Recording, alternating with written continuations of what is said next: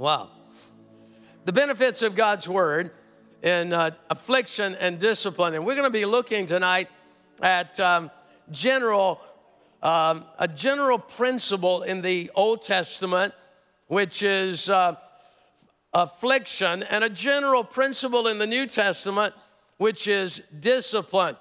And yet both of them go back and are dependent totally on the Word of God. At this time of year, we start thinking about, as a church, next year. And, I wish I could say that when January the 1st arrives, 2020 is in our rearview mirror, never to be seen again. But there are signs that we're entering into 2021, and we're taking possibly part of, at least culturally and societally, part of 20 into 21 with this virus and all that goes with it. And we're going to be talking this weekend about the good news. We've had plenty of bad news, amen?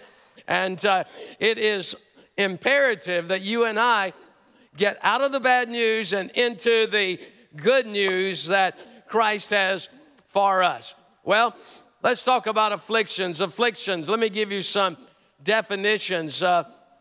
Any difficult or painful circumstance. Anybody gone through one of those in the last 6 or 8 months?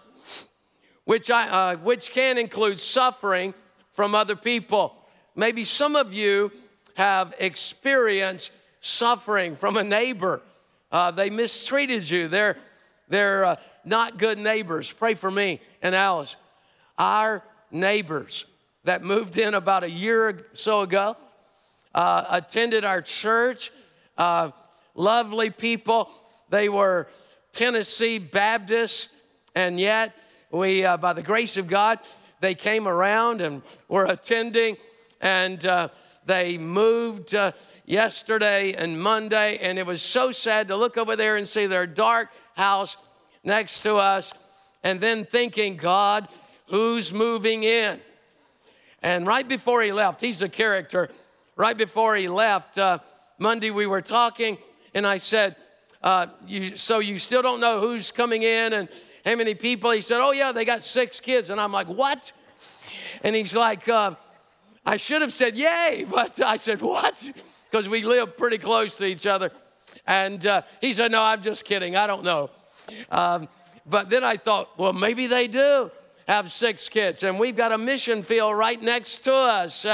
And so anyway, that's what I believe all of us should look at our neighbor as, if they don't know Christ, a mission field. Amen?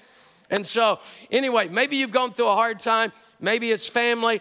Maybe it's an emotional thing you experienced in the last little bit, some pressure to bear upon your life. And it includes, affliction includes the feeling of misery, suffering. Generally, it doesn't include sickness, but it does include this wide array and range of issues that people face. Now, I said it in the prayer. I'm going to say it again. Don't ever consider yourself a victim. I got the same problem Reggie had Sunday, all right? So anyway, don't ever consider yourself a victim. Thank you. Because you are not, all right? You may have had difficult circumstances, but don't consider yourself a victim. You may have reason to struggle in certain areas, but don't consider yourself a victim. And thinking about this over the years, growing up poor, I didn't consider myself a victim because I had no one to feel sorry for me, all right? At times I may have felt sorry for myself and had a little pity party. You know what a pity party is? When you have a party and no one's invited but you. That's a pity party, all right? You're the only one invited, and you feel sorry for yourself, and till you realize that it's not doing you any good. You got to get up. You got to go on. But now I look back and realize growing up poor had its advantages. So whatever you could claim as victimhood in your life, you can now look at that God is going to use it for His glory. Amen?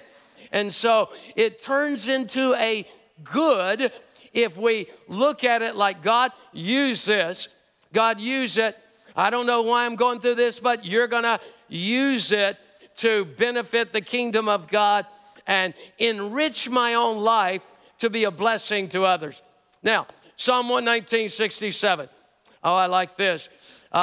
Most people think David wrote this psalm.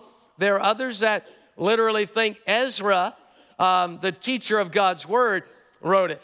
Before I was afflicted, I went astray, but now I keep your word.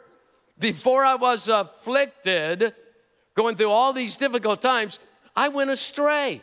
But when I was afflicted, that affliction brought me back to God and to God's word.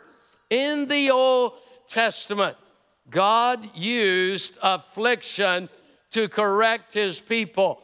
Now, I'm going to talk in general terms, not, there may be elements outside of this that would lead us to conclude otherwise. But generally speaking, in the Old Testament, here is how God dealt with people who were wayward, or His people who became disobedient or wayward.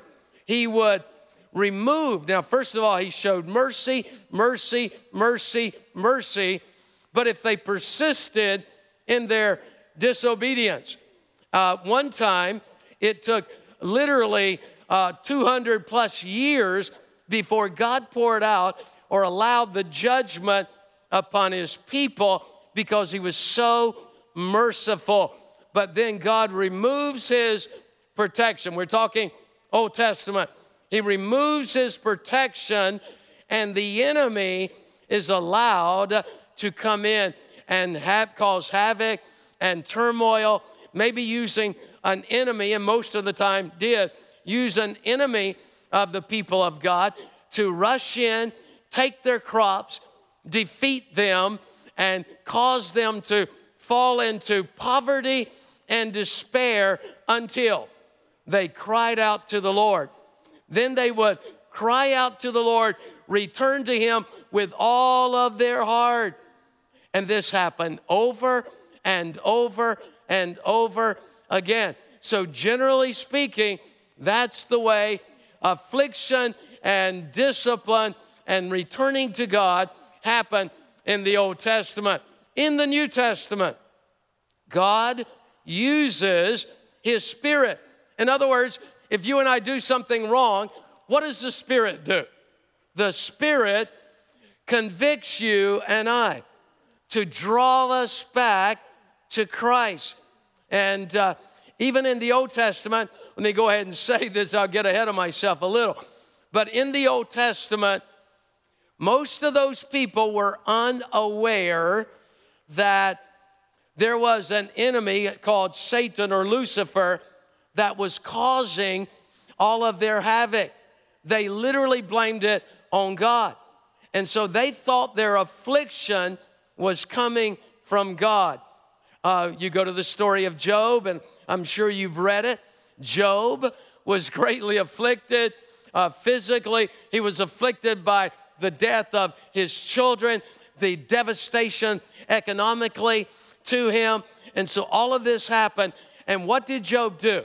As you read this story, you're amazed because you're looking at it from hindsight thinking, Job, don't you understand? This wasn't God. This was the devil. But literally in the Old Testament, they didn't have that concept of the devil. So they blamed all of their afflictions on God. And even though Job blamed all of his afflictions on God, he still did what? He fell down and worshiped God and declared the goodness of God, even though he thought God was causing all this devastation, all this loss of family. And I can't even imagine to lose one child, much less all of your children at one time. Can we literally I mean, think about it for a moment. All of us parents, if we got to, oh dear God, even the thought of it, I don't even want to say it. But if we lost even a child of ours, how many would fall upon our knees and say, I worship you, God. You're a good God. Because even though we have a concept of the devil and know what the word says, he came to kill, steal, and destroy, there's something still that makes people blame it on God. I've had Christians that attended this church, they lost a loved one and they blamed it on God. One family, a couple that were precious and dear and faithful, and she died. And then for years, he got away from God. Just couldn't get over the fact that somehow or another, well, if God didn't cause it, he could have prevented it. And so God must not be good because he didn't stop it from happening. He may not have killed her or caused the disease, but he didn't stop it. So still there's that accusatory spirit in some people. Folks, let's don't ever get like that, amen. Don't ever, when crisis happens, let's honor God, let's bless his holy name, let's and get to the place where we say, God, if I am stripped of everything, I will still praise your name, Lord. And boy, when you get to that place, and when my kids were growing up, there were many times I'd think, God, Lord, I pray your protection over my kids. But if God, I, as an individual, want to get to the place in my faith that if even one child or all children were taken from me, that I would know they were in heaven and I would praise your name anyway. And even as I was saying it, but please, God, don't let it happen. I mean, I was still pleading the blood and praying for them. But there was still that part of me that knew I needed to get to the place that it may happen, or if it did happen, even though I'm praying against it, I'm still not going to turn my back on God. Folks, don't let anything ever cause you to turn your back on God. Ever, never. Hebrews. All right. When we come to the New Testament, Hebrews chapter 12, verse 7 through 11. Let me read all of these verses. And it says, endure hardship as discipline. One translation says chastening. Endure hardship as discipline. God is treating you as his children. For what children are not disciplined by their father? If you are not disciplined, and everyone undergoes discipline, then you are illegitimate, not true sons and daughters at all. So the word is saying, if you're a child of God, God is going to discipline us. Then he says, moreover, we all have human fathers who disciplined us. Listen, I'm not talking about beatings. I know some of you may have received severe punishment, and put it behind you, forgive them. Don't become a victim of even that horrible atrocity. Go on with God and be what God wants you to be, amen? So when I read this though, and years ago when I first read it, I'm like, oh my goodness, God's gonna beat me like my dad used to beat me? Now, when I think of this verse, or when I read this verse, we all have human fathers who disciplined us. Wow. The first thing that comes to my mind, maybe most of you have something too. If someone says to you, did your parent or your dad spank you growing up? What's the typical one thing that pops into your mind, the experience? The first thing that pops into my mind when I was about 12 years of age and I drove the tractor into the fence. And Dad, I'd already jerked the tractor and some okra fell out the back and the people had to pick it up. He was already mad about that. He wasn't a Christian, so he had a light fuse. And so then I turned the tractor. I saw the fence coming. Well, it was actually just stationary, but it was, felt like it was coming, and I drove right into it. And he took me off of that tractor. Innocent, good-looking child that I was. Favored first son status. Took me off that tractor, took his big old belt, and literally just laid into me. For, God have mercy, for running into a fence. Don't feel sorry for me. Don't feel sorry for me. I don't want you to feel sorry for me. I became the tractor driving champion of Jackson County. When you experience pain, turn it into good. Amen. I never drove into another fence in my life, so I turned that into good. All right. But when I think of God disciplining me, the first experience I think about is that big old belt, and I'm like, okay, well, when I first read this years ago, I'm like, okay, I'm not sure what God's up to here. And you almost get that picture. God's got a big belt, and he's waiting for us to blow it. He's going to say, come here, turn around, and let us have it in some way. And we respected him for it. Yeah, okay, right. And so how much more should we submit to the Father of spirits and live? They disciplined us for a little while as they thought best. Look at this. But God disciplines us for our good, in order that we may share in his holiness. No discipline seems pleasant at the time, but painful. Later on, however, it produces a harvest of righteousness and peace for those who have been trained by it. Okay. So, how does God discipline his children?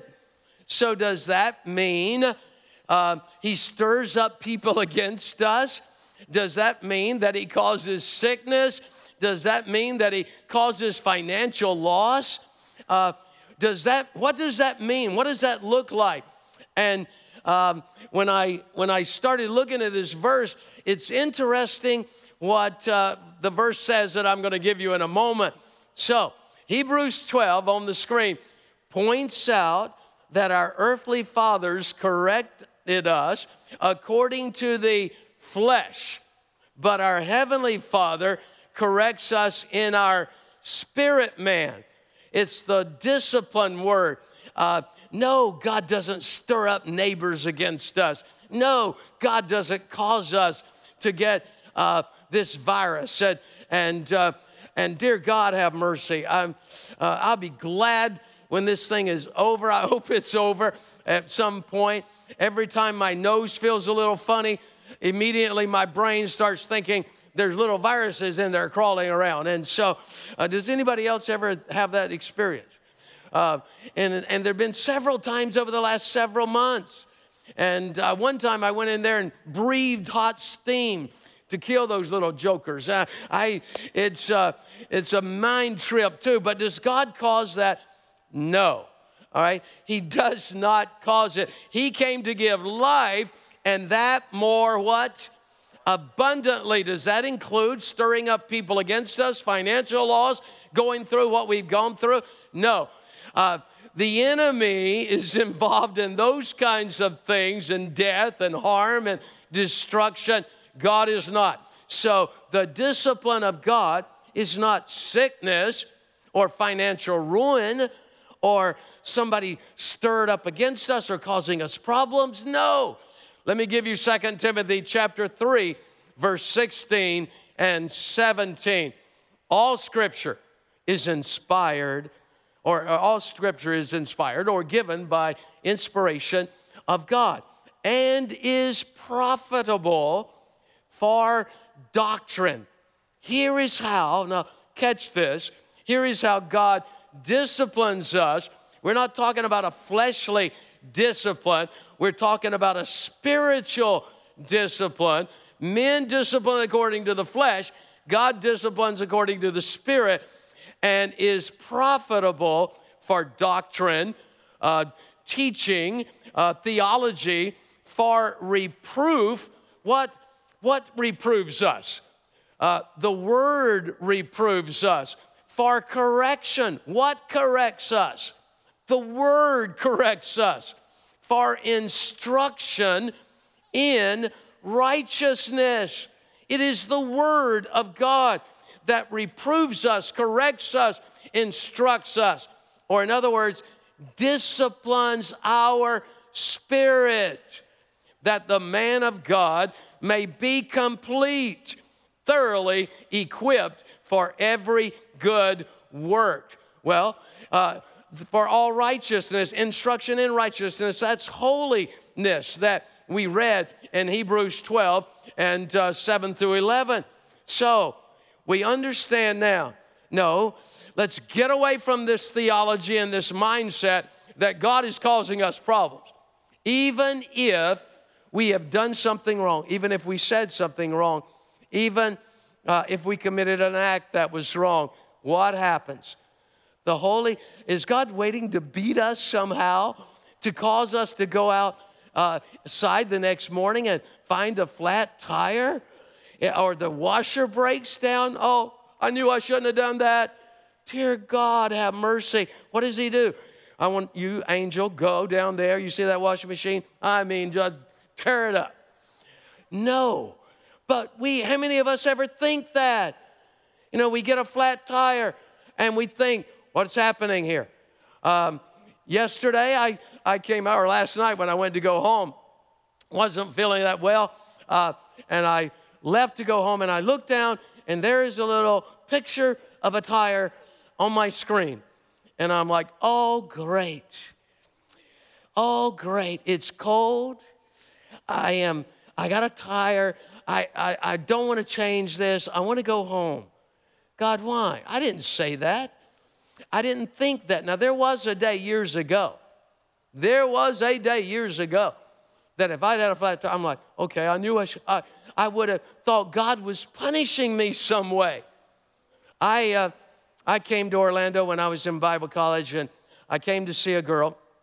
And so I was going home, and it was late at night. And my car, I had a 68 Camaro, and I was driving down the road, and I had a flat tire.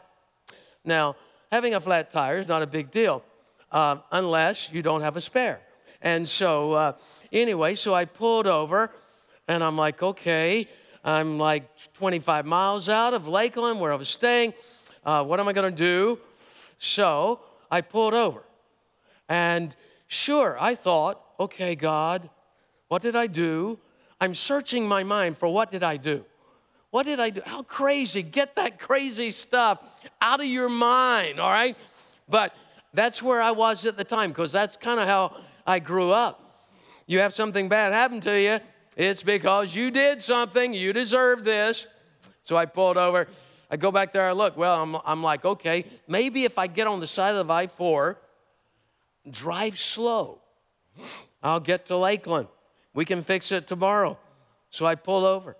And I'm driving real slow. And all of a sudden, I realize that the tire is coming apart. And as the tire is coming apart, the pieces of rubber that are some 6 inches long, some of them, are hitting my fender.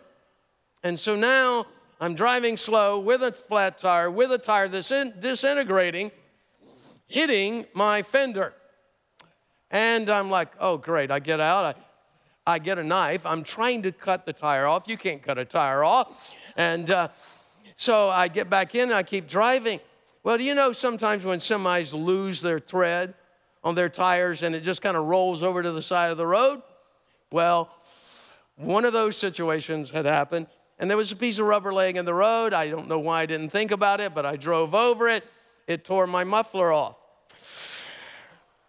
And now I'm thinking to myself, dear God, you hate me, don't you? You literally hate me, God. And at that point, I get out, I put the muffler, of course it's hot, and I'm trying to get it back on and wire it back up. Part of the problem was it was wired up to start with, and so now I'm going again. It falls off again, And by this time, I'm ready to just say, God, I surrender all. I surrender all. God, I don't know all that I've done, but I have surely been punished tonight for all of my past transgressions. Eventually, about 3 or 4 in the morning, I limped into Lakeland, into my sister's neighborhood where I was staying, pulled in with that car, and it's sounding like a log truck because my muffler was mostly off, barely dangling on the car. Looking back, I'm like, God, I don't know what I did, but God, this is God. He's causing this to happen for a reason. How foolish, how silly, how ridiculous for you to think that that flat tire was a result of wrongdoing in my life. God doesn't like it when we're out beside the road and it's cold like it was that night while I'm outside trying to cut a tire off or a piece of tire off of a big tire. No, God loves us. Do you think that we should picture him as like, this is what you get? You shouldn't be doing what I told you not to do. And so if you do it again, I'm going to ruin another tire. All right, so you better get your act together. No, that's not how God works. He works on us and disciplines our spirit by the word of God. And this is incredible when you think about it. The Old Testament, yes, God had mercy, mercy, mercy. Then he would lift his presence of protection. The enemy rushes in. The people would cry out in him, and God would bring them back to himself and cover them with protection. But in the New Testament, he disciplines our spirit by his word. When we do wrong, he doesn't cause a flat tire. He sends the Holy Spirit to convict us and draw us to himself and his word. Well, the answer in the Old Testament and the New Testament was the word. Let me just finish with giving you some incredible scripture, most of them right out of Psalm 119:67. Here it is. Let me read it again. Before I was afflicted, I went astray. Remember, the psalmist is thinking God is causing the affliction. But now I keep your word. So he was thinking, oh, I was afflicted, but now I'm going to keep your word, Lord. The psalmist happened to add, or hastens to add, in verse 68, concerning the goodness of God, he says, you are good and do good. Teach me your statutes or your word. And then in verse 71, same psalm, it is good for me that I have been afflicted, that I may learn your statutes or your word, your law. All right. And so then we go on. Let me read all these different scriptures for you. Psalm 119:75. I know, O Lord, that your judgments are right, and that in faithfulness you have afflicted me. See, there was a wrong judgment. Job said it was God. The psalmist says, you did it. No, he didn't. No, he did not. He may have lifted a protection if the nation went into sin and refused after many repeated calls to turn back. He may have lifted that protection that caused the enemy to rush in, but he did not do it. We're talking about, generally speaking, there may be exceptions where otherwise, but we're talking about generally speaking. Psalm 192 or 1992, unless your law had been my delight, I would then have perished in my affliction. They ran back. In the Old Testament, when they were harassed, afflicted by the enemy, they would come running back to God time and time and time again. But it wasn't God causing it. He may have lifted, yes, but it was after repeated reaching out, extending mercy. And for us, verse 50, this is my comfort in my affliction, for your word has given me life. Your word has given me life. Now, folks, When we go through a difficult time, like I said, don't blame it on God. Don't blame the washing machine breaking down, the bank account being empty. Don't blame the fact that you don't have money to pay rent or whatever, you lost your job. Don't blame God. Understand God is good and that we should worship Him in the good times as well as the more difficult times. But He's not in the business of causing flat tires. So let's get out of the business of thinking He is and understanding He is a loving God who sends His Spirit to convict us if we've done wrong, going the wrong way. He disciplines us by bringing us back to His Word that is doctrinally sound, that corrects us. The Word corrects us. It reproves us. It brings righteousness to our lives. Folks, let's get back in the Word. Amen. Psalm 119, verse 9. One of the last, two more verses. How can a young man cleanse his way? By taking heed according to your word.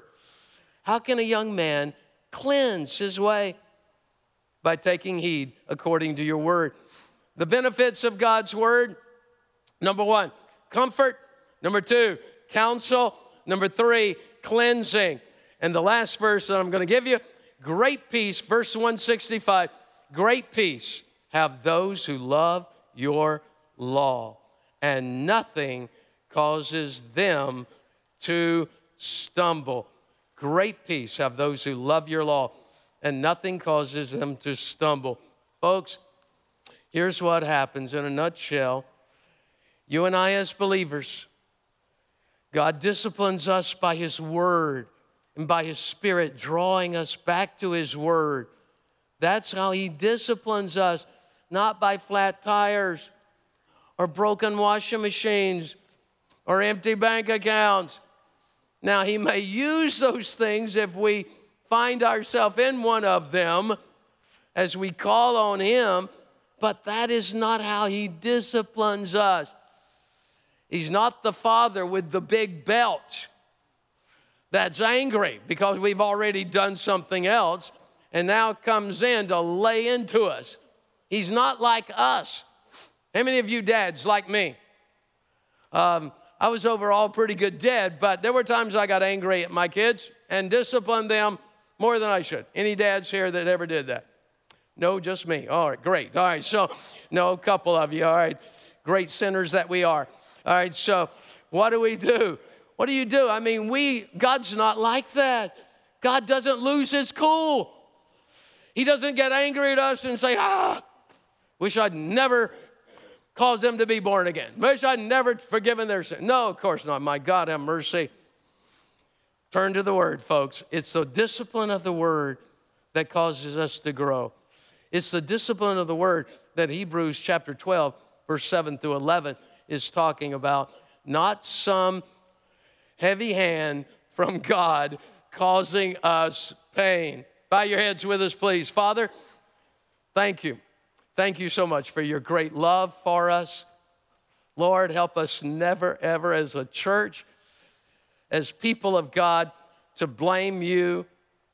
God, I pray we never count ourselves a victim, but a victor, oh God, over all the power of the enemy, over anything this world throws our way.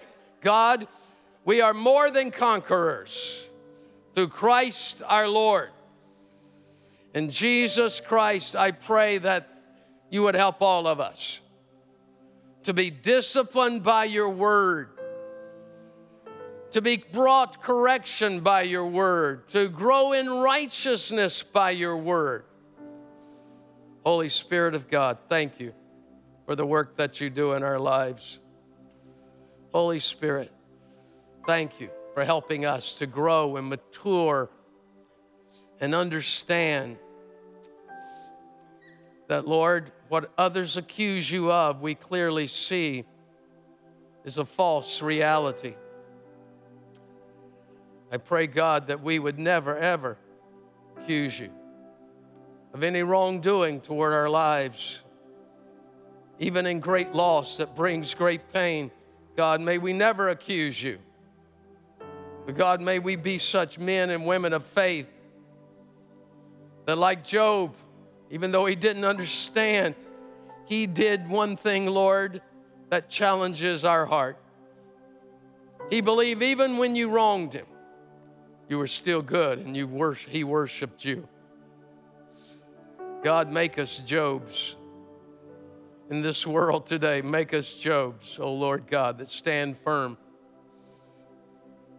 and will lift up your name above all else and walk in your word and become the mature, disciplined saints of God you want us to be.